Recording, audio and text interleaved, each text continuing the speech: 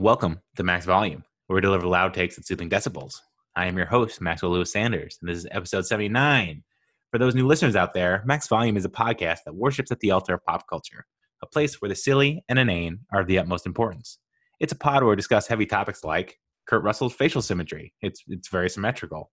Aaron Sorkin's rapid-fire dialogue style. It's very rapid-fire. And South Park's two-decade run of lowbrow, high-concept social defiance. No quote too minor, no side plot too small. This is a pod for the TV geeks and movie freaks, so welcome all weary travelers. Your boredom ends here. Before we delve into the topic at hand, let's start with 5 minutes of Seinfeld-level daily observation. I'm having a weird day because I'm a man who likes streaks. You know, I flossed, I think, 200 days in a row because a comedian on an HBO special told me that every day he flosses, it's like a little victory for him. I think his name was Gary Gulman. I was like, you know what? I want a victory every day. So I flossed 200 days in a row and have my chest puffed out every day. I feel good about it. But I've been too obsessive about my Apple exercise rings and completing them every day during the pandemic. I think I've done it every day, so 180 days in a row or so. So I'm taking the watch off today, and my wrist is naked as a jaybird, and it feels strange that I'm not trying to obtain some exercise goal. But I don't want to become like a slave to machinery or technology. So I took it off, and also I have this app on my phone called Time Hop where it shows you your social media from like a year ago, pictures from a year ago, stuff from 2 years ago, 3 years ago, et cetera, like this day in the life. But I've done that 1,015 days in a row, which is a little embarrassing that in 1,015 days, I've always had 30 seconds to a minute to just drool over like, oh, that's what happened, a year ago today. It's like, you know what? Machine and time hop and obsession and OCD, screw you. I'm breaking free today, and I'll start new streaks that are on my terms, not like obsessively your terms. Like they're really like they're actually trying to get me addicted. But that's how it feels. But feels nice to not have them. There we go. So different kind of day. And also, I rewatched the series finale of Sex and the City last night. And I will not lie, my eye ducts secreted water, aka crying. I definitely cried a few times during the viewing, and I couldn't help it. I just wanted Carrie to be happy. I wanted her to find that elusive great love she pined for over 6 seasons. I needed it. And God bless the writers because they delivered the goods. There was just warm, fuzzy moments. Is that a term for most people? Warm, fuzzy? That was a term that my kindergarten teacher, Miss Ward, used to say, give people warm fuzzies, not cold pricklies. So I think it's universal, but warm, fuzzy moments for all central characters. There was no bittersweet endings. There was no glass half full bullshit. Their cups overflowed with positive vibes and satisfying conclusions. I loved it. I'm a sucker for let's give everyone a fairy tale ending type of writing. And I've always wondered if there could be a show where there was a lack of obstacles or hardships, just people winning week after week using charm, intelligence, and their wits to just enjoy life. Would that be a fun show to watch? I always wonder, halfway through Goodfellas or halfway through Casino, it's could they just keep winning and just making more money and just, being profitable, enjoying life. Because you kind of want that. When you see the downfall and stuff like that, you're like, man, that sucks. I don't like watching the downfall. I like seeing the uprise. But I'm guessing it probably doesn't work because it's never really been done. There's always a villain. There's always a setback. There's always a death, a robbery, a conflict, a battle, or a war. That's kind of an easy, tangible way to hook an audience in. I guess it's like The Matrix when the architect explained why they needed to create the Matrix like the real world. Because they created, I guess, initially a fantasy world where everyone was happy all the time and it was just, euphoric. But human brains couldn't take it. They were trying to wake up because they didn't believe it, because they believed life had to have strife. So maybe that's where we're at. But what about a show where someone keeps improving themselves? That'd be nice. And just getting their situation better and better. I just think that would be a fun show. Just a grateful, present person attempting to make each new day build on the last one. I don't know. That just seems nice to me. But maybe I can create that one day. Because, even though it sounds crazy and I guess there's nothing out there, remember there was a time when people scoffed at Seinfeld's pitch about being a show about nothing? And now it's one of the most successful models in television history. So maybe I'm just ahead of my time. Maybe, in the year 2500, that's all shows are. So I think I'm getting a little meta and spiritual. More so than usual, because usually I'm kind of light and fluffy pop culture podcast. And there's a reason why I feel a little bit more profound today. I've been obsessively watching Netflix, The Midnight Gospel. which is basically two shows happening at once. Visually, it's a cartoon kind of acid trip, while the dialogue is stolen parts of a real-life spiritual podcast hosted by Duncan Trussell. It's called the Duncan Trussell Family Hour. If anyone wants to check it out. And the show has really got my brain noodling, like just thinking. So let's unpack this Fabergé egg of a mind warp. Like, shall we? Let's do it. Because I've wanted to do this topic since my pod started, but the Midnight Gospel is one of those rare, impossible to describe programs. It defies logic and linear storytelling and is an entirely new way to consume entertainment. So please, please, please stick with me as I carelessly flail around in the dark with my mouth words right now, because I'm going to attempt to corral this steed of a show and try to define this 8-episode Netflix series, which pretty much is a slippery snake of defiance.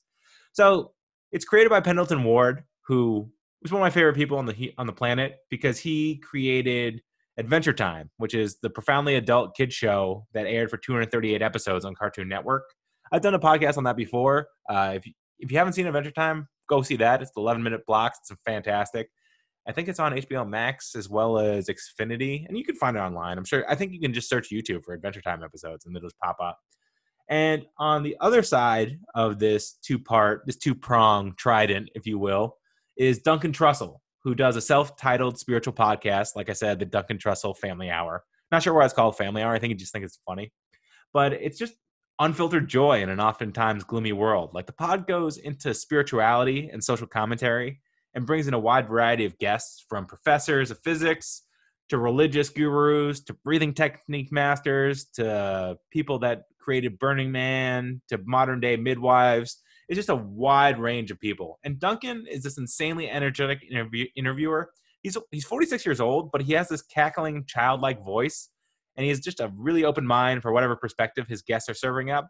Like, he just gets excited. He's probably like one of the best interviewers I've ever heard, because he lets you talk and he'll mold to your stuff, but he also has his own views, and he's just excited to be there, and he's just fired up, and he'll cackle, he'll mess up, he'll stumble, he'll flail. He's just having a fun time. So the show Midnight Gospel takes I just love saying the words Midnight Gospel, by the way. What a great title for a show.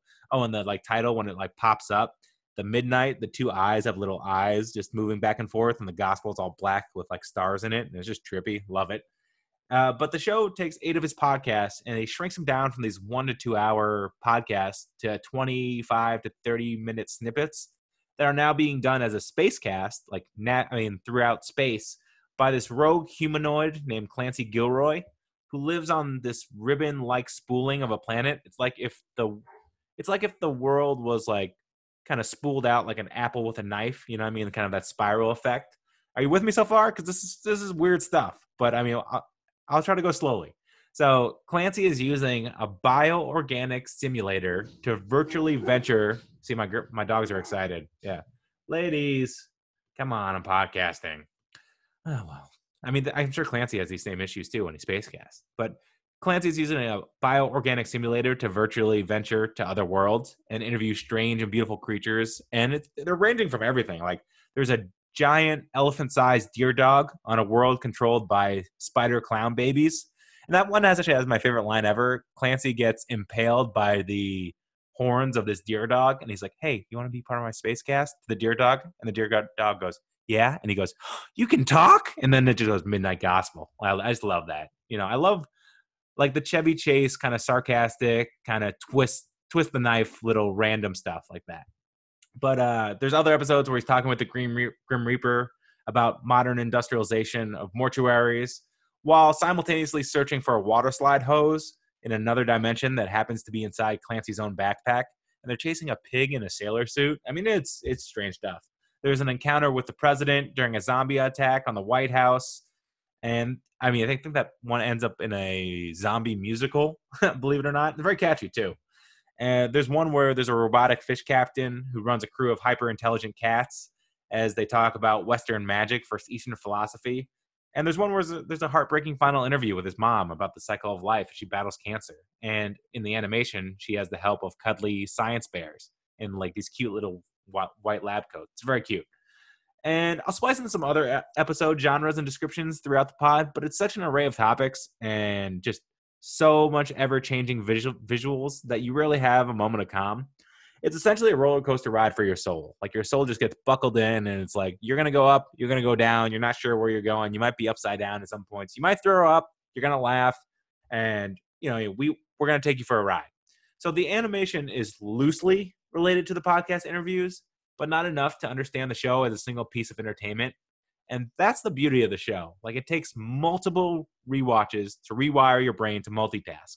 Like most shows are very passive. You put The Office on in the background, you zone out, you hear the comforting, Dunder Mifflin, this is Pam, and you hear the ringing of the phone, the fax machine, Kevin saying something stupid, Michael, trying to be Steve Martin, and Dwight trying to make a sale. It's comfort food. This one requires some work. Like this show is trying to get you to unlearn your need to watch and hear something as a single piece of art. Like the podcast deals with some seriously heavy issues every time, like the deaths of loved ones or misconceptions about the morality of drug use while citing the danger of commonly distributed benzos, like stuff like that, or how to emotionally escape yourself while being incarcerated in jail.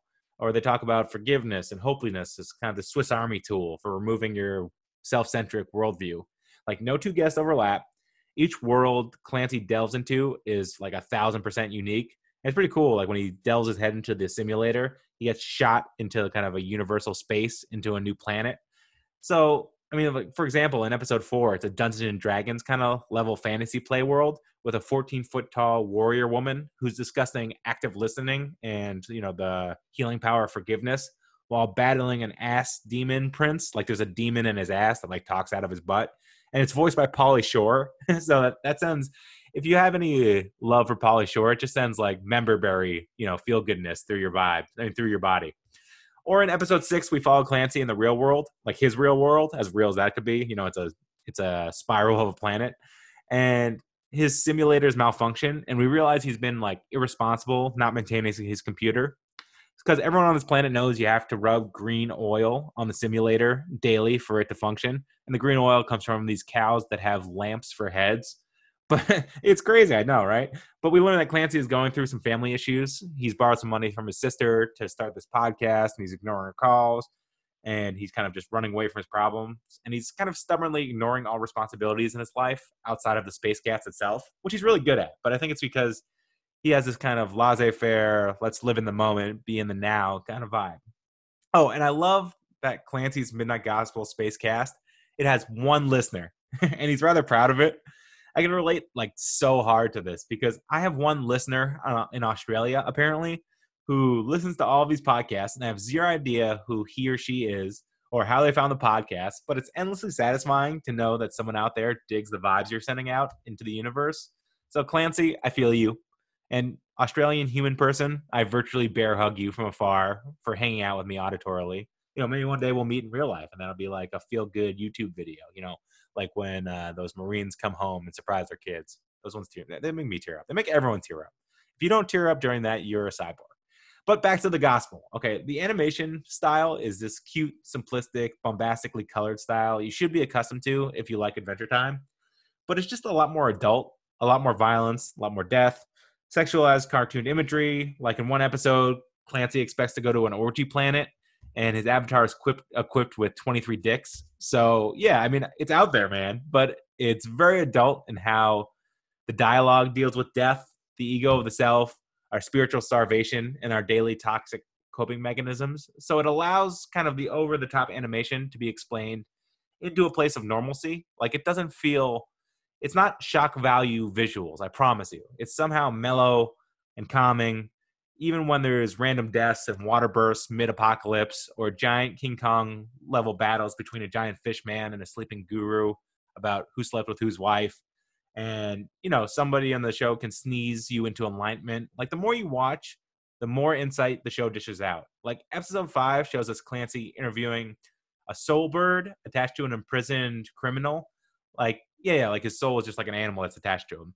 And the prisoner is just dying constantly and repeats his life scenario over and over as a self-reincarnation until he finally becomes president enough to move on from his meat prison of a body.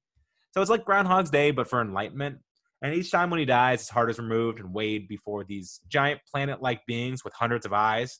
And you see visuals of cruelty and kindness humanity can achieve, like kind of like in flashes. And it's so weird because it's in a different animation style than the rest of the show. And I just love that they're willing to take chances like that. Like sometimes they even break the fourth wall. They call Clancy Duncan and they flash to the actual recording studio and show them as real people. And like, we're just hoping to see if or when the prisoner can break free of the learned patterns of anger, hatred, and depression. It's heavy stuff. And Clancy's interviewing lightly touches on the prisoner every few minutes in between discussions of music therapy and World of Warcraft with this tiny, profound soul bird. And like I said, the show is a show you need to watch a lot to extract value from. But my friends, it is worth the ride. I think I'm on my like fifth or sixth viewing at this point.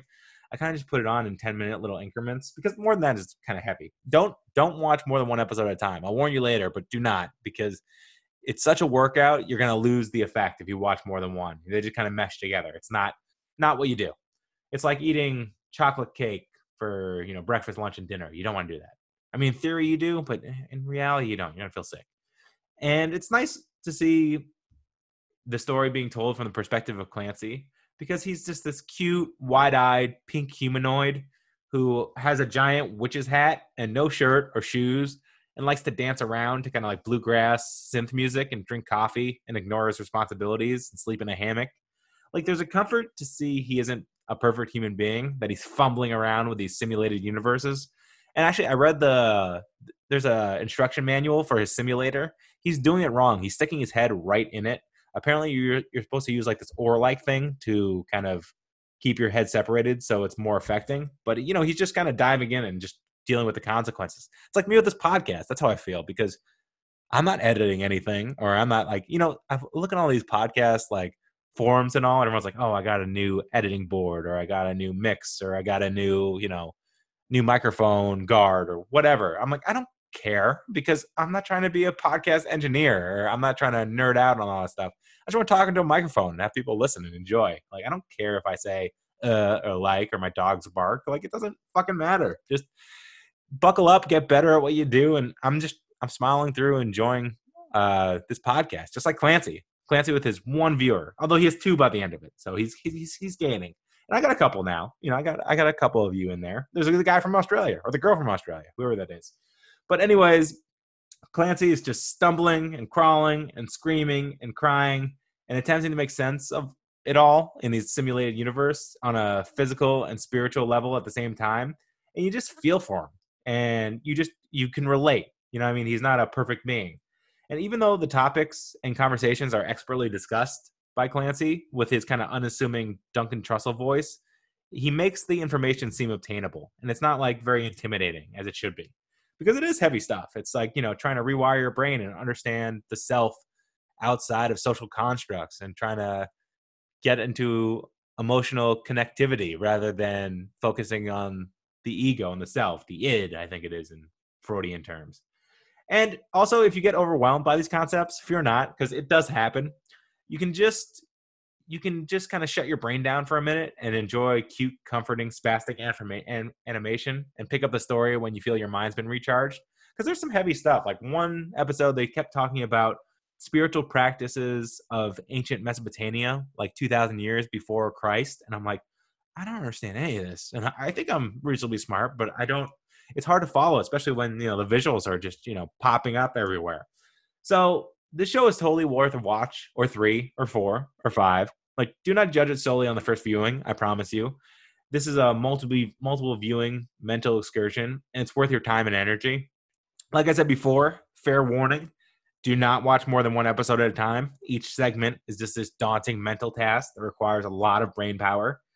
So, like, turn off the, greatest British baking show, or Parks and Rec, or Archer, or whatever you're watching that, is the comfort food, and give yourself a mental workout. Get a sweat going. You can't just have your brain lay on the couch all the day. It's going to rot, or it's going to have bed sores. You don't want bed sores on your brain. You want your brain moving and pumping, doing push-ups and flexing. And this is a beautiful experience. I pinky promise you that you're going to watch it. You're going to want to talk to me about it. So, and also Clancy has a pet dog, and they have, I think his name's Claire. I forget the name of the dog. Damn, that's embarrassing. But the dog has a black hole like universe hiding in her belly. I think it's Caroline. I don't know, actually, no. But anyways, black hole in the belly. So that rules. The whole show rules. So watch it. become enlightened, become spiritual, you know what I mean? And we can pray and meditate together. Later.